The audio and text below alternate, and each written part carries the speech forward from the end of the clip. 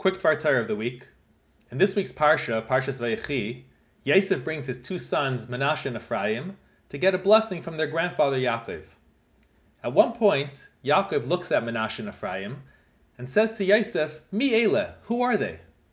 To which Yosef replies, Banai heim asher nasan li elikim bazeh. They are my sons that Hashem gave me here. And then Yaakov says, okay, bring them over here so I can bless them. Now there are immediately a few difficult questions that take place.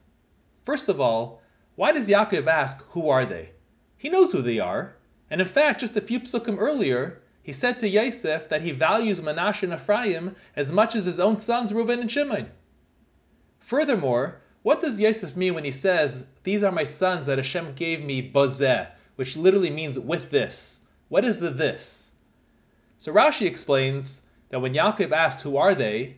It was because the Shekhinah departed from him.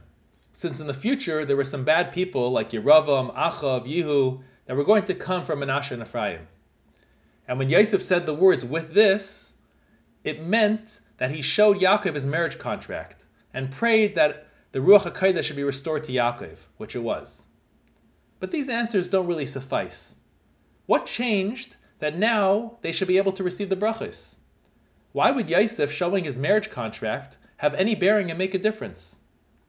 So there's a beautiful Pirkei Rabbi Eliezer and a Medrash Agada that ties the whole thing together. When Dinah was raped by Shechem, she actually got pregnant from that encounter and gave birth to a baby girl. The Shvatim wanted to kill the baby because they didn't want anyone to say that there is impurity amongst the family of Yaakov. Yaakov did not allow them to kill the baby, but instead he took a small tablet of gold and wrote down the child's birth origin story, as well as the name of Hashem to protect it, and he added that whomever will marry this child should know that they are connecting themselves to the family of Yaakov. Then he shipped the baby off to Mitzrayim. Potiphar was walking with his servants and he heard a baby crying. He had them bring the baby to him, and when he saw what was written and realized that this child came from royalty, he gave her the name Asnas and raised her as his own, which his wife was happy to do since she was barren and unable to have children. Once Yosef became the viceroy of Mitzrayim, when he would walk in the streets of Egypt, all the single women would come to look at him and would throw their jewelry at him, hoping that he would notice them. Asnas also came to look at him, but the only jewelry she had was that golden necklace, which she took off and threw at him.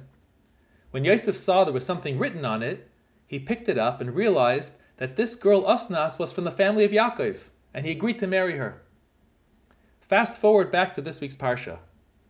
Yosef wants Yaakov to bless his sons, and Yaakov asks, Mi ele, who are they? Of course I love my grandchildren, as much as I love my own sons. But how can I just bestow powerful blessings upon these children of questionable origin? Who knows who their mother is and where she comes from? To which Yosef, in response, pulls out the necklace that Yaakov wrote all those years ago, and replies, these are the children that Hashem gave me bazeh, with this gold necklace. Their mother Asnas is your offspring. If that is the case, said Yaakov, then bring them here and I will bless them. The takeaway for us is twofold. First of all, you see how careful one needs to be and how we need to check someone's background before we make them a part of an important religious ritual, such as the blessings Yaakov is going to give his children.